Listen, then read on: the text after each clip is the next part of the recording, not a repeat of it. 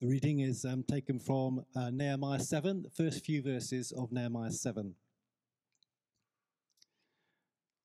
After the wall had been rebuilt and I had set the doors in place, the gatekeepers, the musicians and the Levites were appointed.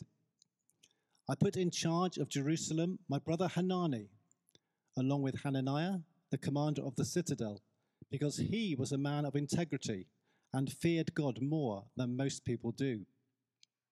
I said to them, the gates of Jerusalem are not to be opened until the sun is hot. While the gatekeepers are still on duty, have them shut the doors and bar them. Also appoint residents of Jerusalem as guards, some at their posts and some near their own houses. Now the city was large and spacious, but there were few people in it, and the houses had not yet been rebuilt. So my God put it into my heart to assemble the nobles, the officials, and the common people for registration by families. I found the genealogical record of those who had been the first to return.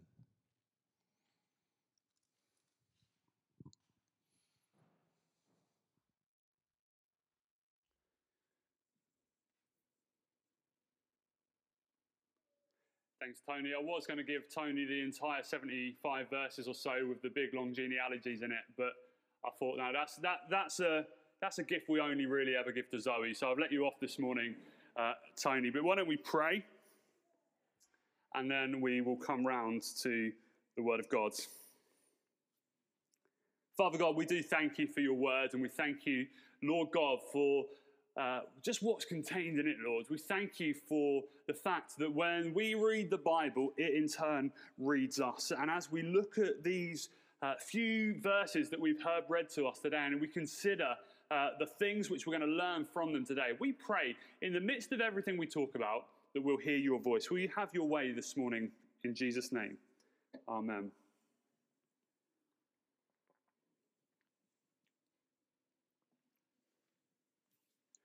There was once an African king who had a real passion for hunting. And every Saturday afternoon, he would go out hunting and he would take with him one of his friends, his trusty friend and loyal servant. And they'd go out every single week and they would hunt. And every single week, the trusty friend and the loyal servant of the king would be responsible for loading the king's gun. Except this one Saturday, something went wrong. They went out as they usually did, and the servant loaded the gun, but instead of firing when he was called to fire, the king had his thumb blown off in the backfire of the gun. The king was in agony. He was furious at his servant. The servant turned round to him and he said, "Oh, don't worry. You've got to look for the blessings in every situation." "Look for the blessings," the king said. "You've just blown my thumb off." And with that, he threw his loyal servant into prison. About a year later, the king decides to go hunting again. This time he goes on his own. And foolishly, he goes to an area which is known for cannibals. He's out hunting on his own, and all of a sudden a group of men come and they gather around him and they capture him. They bind him with rope and they lead him away. Knowing that he has been incredibly foolish and that his life is probably over, he begins to become fully remorseful about his attitudes. And as he is bound and he's led away and he's led into the village of this particular group of people, something is noticed. It's noticed that the king doesn't have a thumb. Now, this group of people were extremely superstitious, and they would never kill and eat someone who wasn't totally and utterly whole. So they untied him and they let him go on his way. Feeling even more remorseful now because of his actions, he goes to the prison where he threw his friend into a year previously. And he says, right, untie him, get him out of prison. He's a free man. And he goes to his friend and he says to his friend, "I'm so sorry that I treated you in the way that I treated you. I'm so sorry that I threw you in prison just because you made a mistake." "Oh, don't worry," says his friend. "It's been a blessing." "A blessing? said the king. How could it have been a blessing? You've been in prison for a year. You've had hardly anything to eat. You've been forced to do hard labor for this entire time. How on earth is this a blessing? Well, the man said with a smile on his face, if I hadn't been thrown in prison, I'd probably been out with you on that Saturday and met the cannibals. You know, if we look hard enough, we can see God's blessings in almost any situation that we find ourselves in life.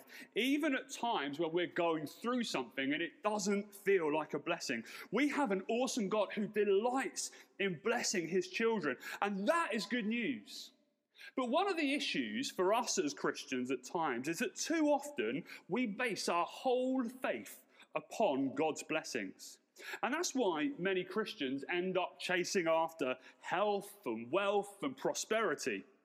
That's why so often Christians will jump from church to church to church because they perceive that there's a blessing in a certain place at a certain time. So they end up going to that particular area and that particular church. There will always be times in life where God is blessing us, but there will also be times in life where God's blessings to us are a little bit less obvious.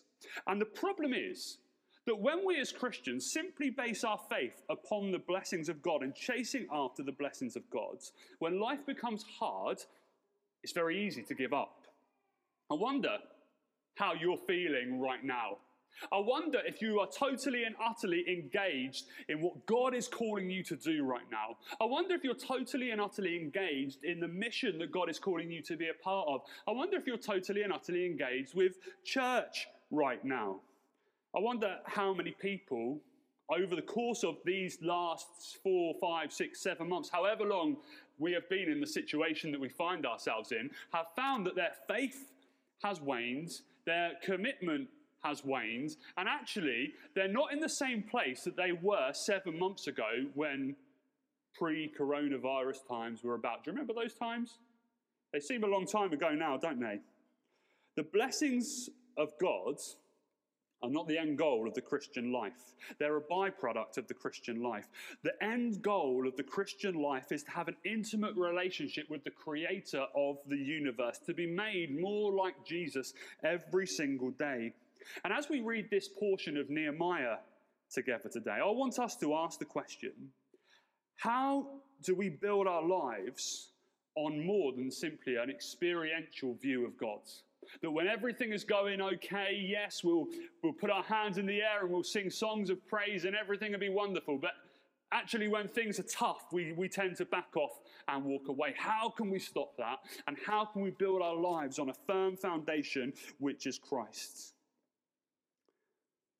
So that the times when the testing comes our way, when times like what we're experiencing now happen, suddenly we are able to stand, not because we're standing in our own strength, but we're standing in the strength of Jesus Christ, and we've got our feet firmly placed upon the rock. My heart is for everyone who is in this room today and everyone who is watching online right now to go from having a shallow experience of what Jesus has done to an experience of real depth, an experience that says, whatever comes my way, I will still praise him. That we can say, as the hymn writer of old said, whatever my lot thou hast caused me to say, it is well with my soul. There is more of God than you've experienced up until this point. God wants you to have a relationship of real depth. And with that in mind, let's focus on the passage that we have just heard read together today. Hopefully, if you've been tuning into this series over the past few weeks, you would have realized that now the project was more or less complete. The wall had been built. They'd gone from this place hundreds of miles away, Nehemiah had, where he had a concern for the city, to go back there to gather materials, to get people involved in the project, to see the project happen. They faced opposition. They'd faced strife and heartache along the way, but now the project was completed. Finally, the people of Jerusalem could sit back, kick back, enjoy the comfort of their new surroundings, enjoy the wall that they had built, and enjoy the city that they were part of. They could be proud of what they'd achieved. and they could rest and enjoy the comforts of their city. That would have been the obvious option for them to do at this point. That option, however, would have soon led to the walls that had been built destroyed once again by the enemies of Jerusalem, and they would have found themselves very soon living in a place of rubble and living in a place where they once were all those years ago.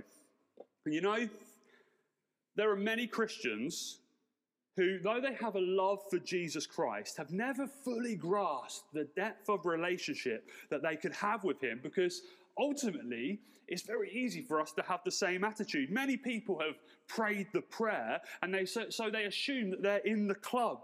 But the reality is, nothing in their life has really changed, because the mentality is, great, I don't have to do anything to earn my salvation. We're saved by grace, and we're saved by grace alone. That is the scandal of grace. We don't deserve a thing. And yet, Jesus came, and he lived this perfect life, and he died a death on a cross that we deserved, that we might be free, that we might be part of God's family. At the cross, we receive justification. In other words, all of our sins, past, present, and future, are dealt with because Jesus paid the price when he was nailed to the cross. And if we were to look at the book of Philippians together, we would see that Paul talks about the fact that when we turn to Jesus, he starts a good work within us. But then Paul tells us it's not finished yet.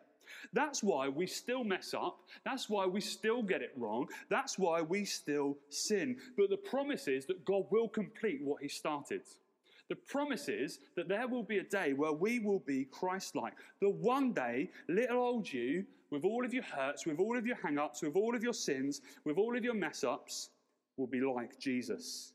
And over the course of your lifetime and my lifetime, God wants to sanctify us.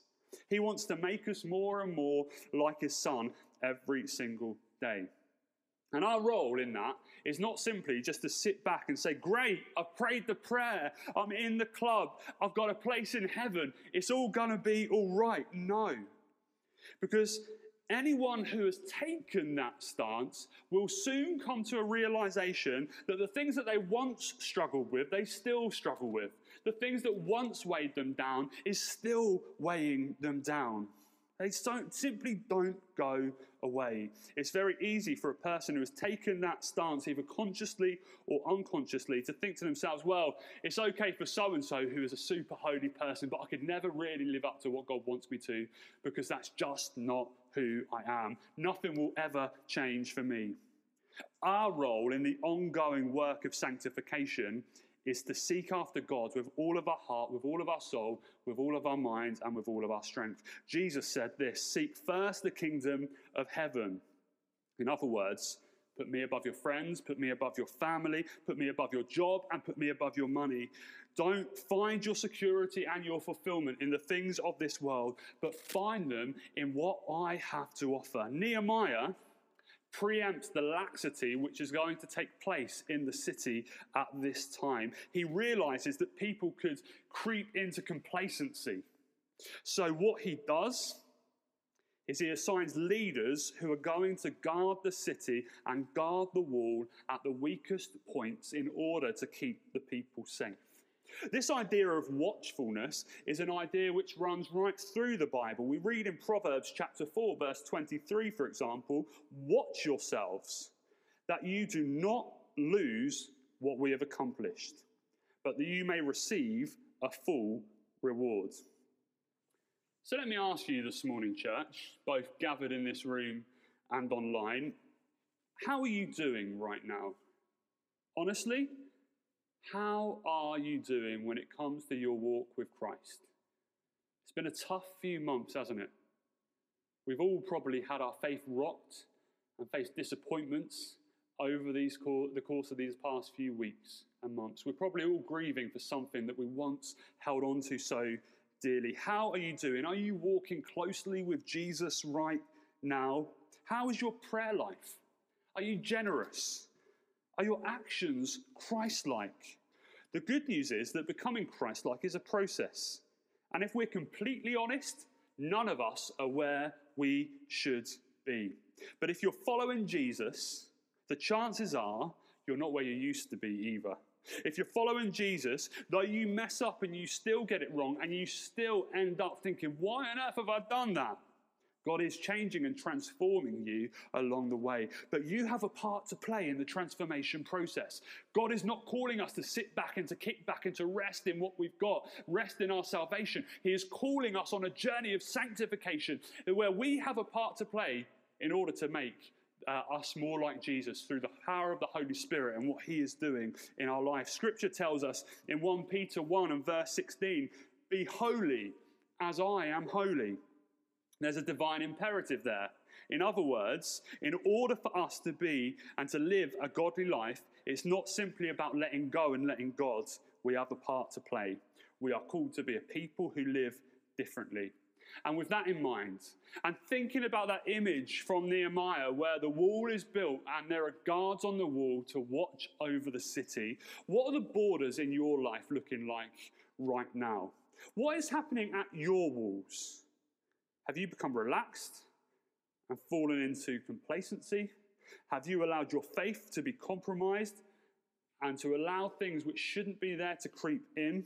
Are there weak points, I wonder, in your Christian faith and in your Christian journey where the enemy can attack you right now? Today, I believe God is saying to each and every one of us, check your borders. And with my help, strengthen your walls. I want to give a very brief 7-point checklist this morning in order to help us to understand how we should examine our lives and how we should examine our walls, because God doesn't want us to live in a second-rate Christian experience. God wants you and me to live an abundant life, even in a time of coronavirus. Do you know? You can live abundantly in a time where it seems like everything has been taken away from you. Just because the world is different right now does not mean Christ is not working and wants to use you and work through you. So checkpoint number 1. Are you soaking up God's words right now?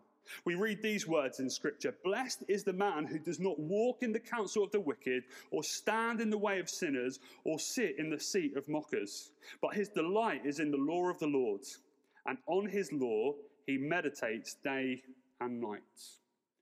In order to experience what God has for you, it has to start with the Word of God. The Word of God is the primary way that God speaks to us. The Word of God is the way that God keeps us from falling into sin. We read these words in Psalm 119 and verse 11.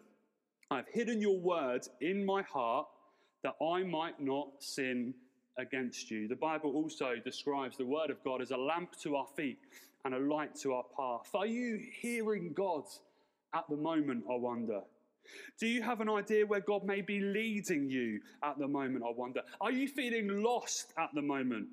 How much time are you seriously spending, soaking up the Word of God? Checkpoint number 2 this morning. Are you a person of prayer? 1 Thessalonians 5 and verse 16 exhorts us to pray continually. Why is prayer important? Prayer is important for a number of reasons. It helps us to express our thanks to God for the blessings that he does give us in our lives. And by doing so, it reminds us that we're truly blessed. You know, even in a coronavirus world, we are a blessed people. Even in a world where it feels like everything has been stripped back and stripped away, God is still blessing us. Prayer gives us a platform to confess our sins to God and as a result, leave them at the foot of the cross so that we can be free. Daily prayer is an act of worship. When we gather at the moment, we can't sing, but hey, we can still pray. And we can still seek God's face in prayer. Oh, and by the way, tomorrow at 7 o'clock, there's a prayer meeting, which I'd love to invite you all along to, where we can come together as the family of God, and we can seek God's face in prayer together. The Bible says that where 2 or 3 are gathered in my name, there I am in the midst. We have much to pray for as a church at the moment. It makes a point of saying, God, you are my priority. And prayer reminds us, doesn't it, who is really in control of our lives. And as a result, that's freeing. Knowing that God is ultimately in control can remove anxiety from a situation. That's why Paul tells us in Philippians to be anxious for nothing, but in all things through prayer, supplication, and thanksgiving to make our requests known unto God. Do you feel worthless right now? Do you feel weighed down right now? Do you feel out of control right now? How is your prayer life? Checkpoint number 3. Are you devoted to Christ, no matter what the cost? Jesus said, "If anyone desires to come after me, let him deny himself, take up his cross, and follow me." There'll be times in life where the road feels rocky. There'll be times in life where things don't go the way we thought or the way that we planned. There will be times in life where the situation seems hard. And the easiest thing to do at those points is to just jack everything in and just to say, well, I'm not going to bother anymore. And as a result, the easiest thing to do is to retreat from God, to retreat from the church, to retreat from what God is calling us to do, because it doesn't seem to be worth it. Someone who has his borders watched, however, realizes that in order to live a godly life, we can't be led by our feelings and emotions, but instead we have to take the attitude of Job. I'm sure you know the story of Job. Job's a man in the Bible who, in the space of a few short hours and days, had everything taken away from him. His wealth, his family, his health, everything was gone. And what did he do? He says, when falling to his knees, the Lord gives and the Lord takes away. His name is worthy to be praised. How are you doing right now? Are you being led at the moment by your feelings and your emotions? Do you tend to switch off when things get tough? Checkpoint number 4. Are you a person who is guided by the Holy Spirit? Galatians 5:16 says, "Walk by the Spirit, and you will not gratify the desires of your flesh." The passage goes on to talk about the fruit of the Spirit, which is love, joy, peace, patience, kindness, goodness, faithfulness, gentleness, and self-control. A life defined by these virtues is a life guided by the Holy Spirit. How are you doing right now? How are we doing, I wonder, right now? You know, following the Holy Spirit's call sometimes means doing things differently to our own plans. We read these words in Acts chapter 16.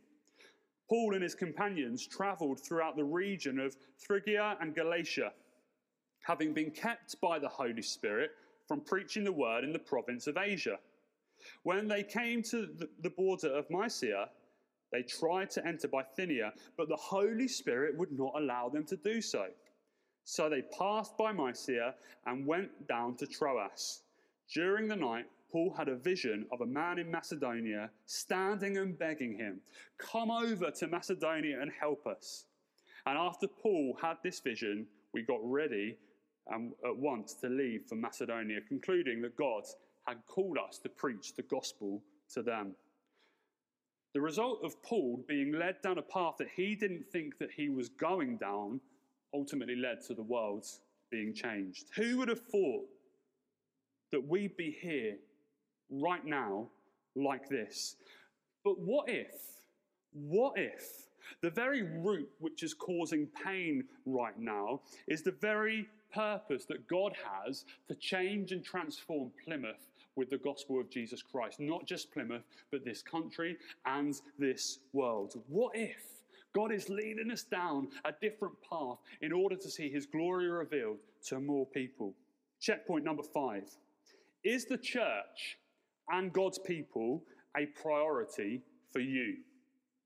Hebrews chapter 10 verse 25 says, "Let us not give up meeting together as some are in the habit of doing, but let us encourage one another." You know, the best way to check your borders and to check your wall is to be open to letting your brothers and your sisters in Christ check them for you and with you. But the pursuit of holiness was never meant to be a solitary pursuit. We're supposed to do it together. And the only way we can do that is by regularly meeting together and being together. In big gatherings like a church service, in smaller gatherings like life groups, maybe in one-on-one gatherings as well, where we're really speaking to each other's life. How are your borders looking right now? Are you letting people in? Is meeting together for church a priority for you? Hey, we can't all be in the same room right now, but we can still make it a priority to meet together. We have the technology to be able to continue meeting together even when we can't be fully present together. Or is church, if you're honest at the moment, just another thing which gets in the way? Are small groups pivotal for you in helping you become a disciple? Or do you just go occasionally when you're not too tired? We're called to run this race together, and that means living together in community. Is church and the people of God a priority to you right now? Checkpoint number 6. How are you doing when it comes to not conforming? The Bible says in Romans chapter 12, verse 2, do not be conformed to the patterns of this world, but be transformed by the renewing of your mind. We're called to live our lives differently. That means living in such a way which doesn't exploit others, honouring God with our finances, not sleeping with anyone outside of the context of marriage. The question that it boils down to is a simple one. Are you willing to follow God no matter what he says? He is God and we are not. He is the creator and we are the created beings. The core issue to holiness is this. If you disagree with God on an issue, will you still submit to him? So often we're led by our feelings when it comes to submission to holiness. We don't necessarily agree with something we read in Scripture, so we choose to go with our feelings rather than what the Bible says. But actually, if we're going to be a people who conform, we have to go with God first above everything else. The Christian is called to live differently, not because God wants to deny us freedom, but because actually God then propels us on to a greater level of freedom. Think of it like this. A young lad who has a desire to be a Premier League footballer will spend a lot of his young age just constantly kicking a ball and practicing his skills day after day for hour and hour and hour, practicing, while his mates may be all out having a good time, and they might laugh at him and say, come on, put that football down. There's no need to keep practicing. Come out and have a laugh with us. Just forget about it. But the boy is so committed to what he's doing, he goes for it and practices and practices and practices. He denies himself some freedom. But 10 years later, all his friends are breaking their back in really hard manual labour jobs, and this boy's made it. He's become a Premier League footballer. He trains for a few hours in the morning and plays a game of football on a Saturday, and he has got this freedom which is not there for his friends. And that's a kind of crude example, but in some ways it mirrors what happens in our life. God at times says, hey, I'm not going to allow you to do this because I want you to have a greater freedom. I'm not restricting you because I think, I'm a spoil sport or a party pooper. But if you leave this alone and you follow after my will and my ways, you'll experience a freedom which goes beyond anything in this life. I'm calling you to live differently. So how are you doing? Are you living the way that God would want you to live right now? If not, the good news is there's always an opportunity to turn back to him. The Bible tells us that his mercies are new every morning. So if you found that you are off course and you're far from God, God is saying to you today, come, repent, turn to me, and know the freedom that I can give. Checkpoint number 7. But before I do that, I've just seen on the chat that I said 7 a.m. when I was talking about the prayer meeting, apparently. 7 p.m. You can pray at 7 a.m., but that'll be great. Do that as well. But join us tomorrow night at 7 p.m. But checkpoint number 7. How are you serving right now? The ultimate goal for the Christian is to become more like Christ. That is the good work that God started within us.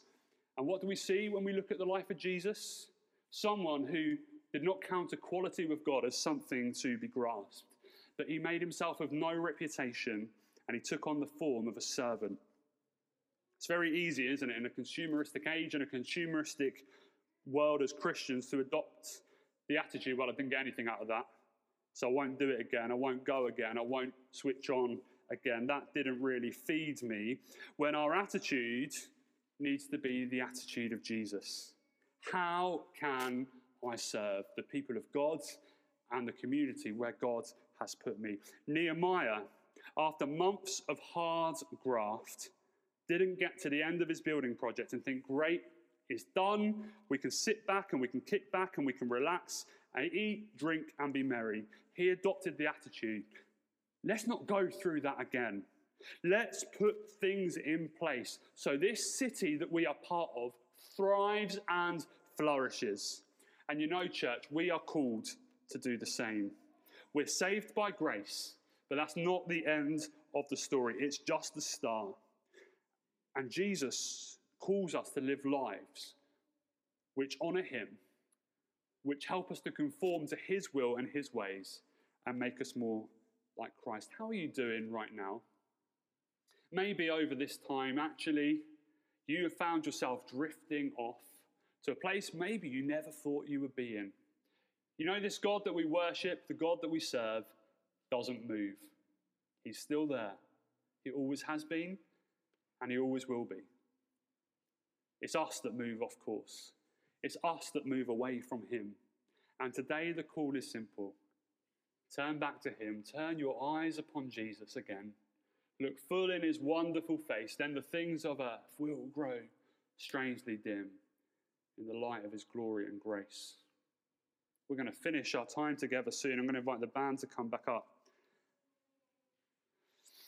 And as we sing our final song together today,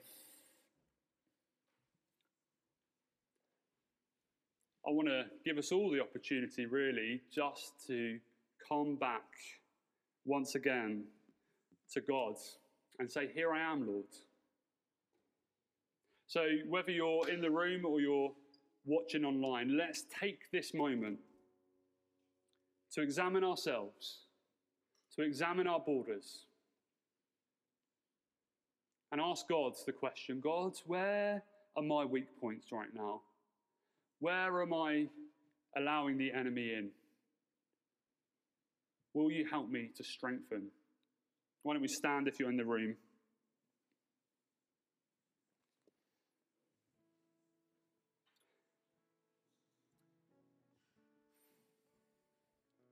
And we're going to sing, Let the King of My Heart. And I want to encourage you today to allow this song to be a prayer for you. May he be the one that we run to. Father God, for all of those people who are with us right now, who are in the room and who are watching online, we pray, Father God, that you will help us to be truly honest about where our weak points are in our walls. As David prayed, Lord, will you search us? Will you gently show us those areas which are at the moment maybe not honouring you? And may we strengthen today. Holy Spirit, will you strengthen us? Will you show us, Lord God, how you are calling us to be in this different world right now? Holy Spirit, will you come and meet with us? And will you meet with those watching online too? In Jesus' name, amen.